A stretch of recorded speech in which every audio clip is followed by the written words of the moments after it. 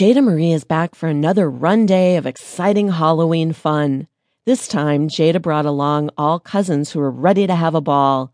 Jayda started gathering candy immediately, and so did her cousins, who were looking pretty creepy.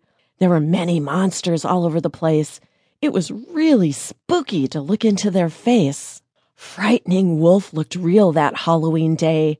Jayda had no idea that Wolf was headed her way. When Jayda saw the wolf, she cried.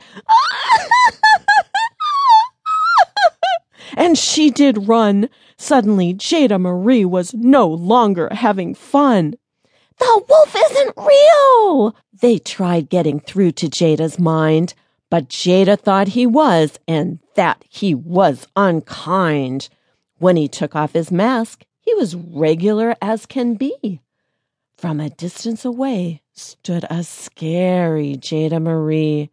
She started to calm down, a little bit at least.